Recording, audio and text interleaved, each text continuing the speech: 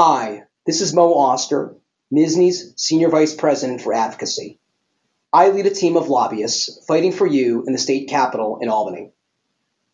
Like all of you, we are monitoring very closely the growing coronavirus outbreak and have been in continuous contact with various government officials, particularly in the New York State Department of Health, to provide physicians with the information they need to treat their patients and to manage questions they have about this outbreak. MSSNY has put a lot of information on its website, www.mssny.org, that's www.mssny.org, that you should check frequently. We have developed a resource page on our website that provides physicians with important information, such as updates from the CDC and the New York State Department of Health, New York's laws ensuring health insurance coverage for patients via telehealth, and contact information for your local county health departments for questions you may have about available supplies and how to answer certain questions from your patients. Also, if you have specific questions you would like to ask of the New York State Health Department in response to the coronavirus outbreak, you can send an email to covidproviderinfo@health.ny.gov.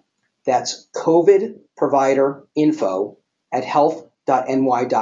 That's also listed on our resource page.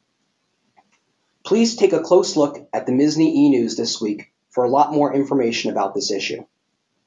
At the same time, there is still legislating to be done. Next week, the New York State Assembly and Senate are expected to pass their own one-house budget resolutions, which will outline their budget priorities for the next fiscal year in reaction to the governor's proposed budget.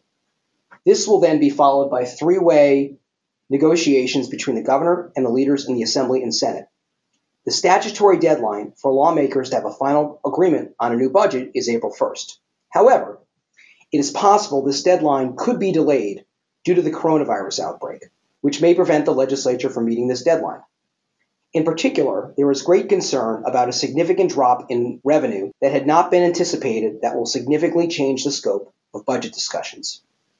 The Division of Governmental Affairs team has been and will continue to be in contact with key legislators and staff on our top budget issues, which include support for a ban on flavored vaping products and flavored e-cigarettes, supporting regulation of pharmaceutical benefit managers, opposing a significant cut in funding for the excess medical malpractice insurance program, opposing unnecessary proposed changes to physician disciplinary process that could significantly curtail physician due process rights, and rejecting a potential steep across-the-board cut in Medicaid physician payment.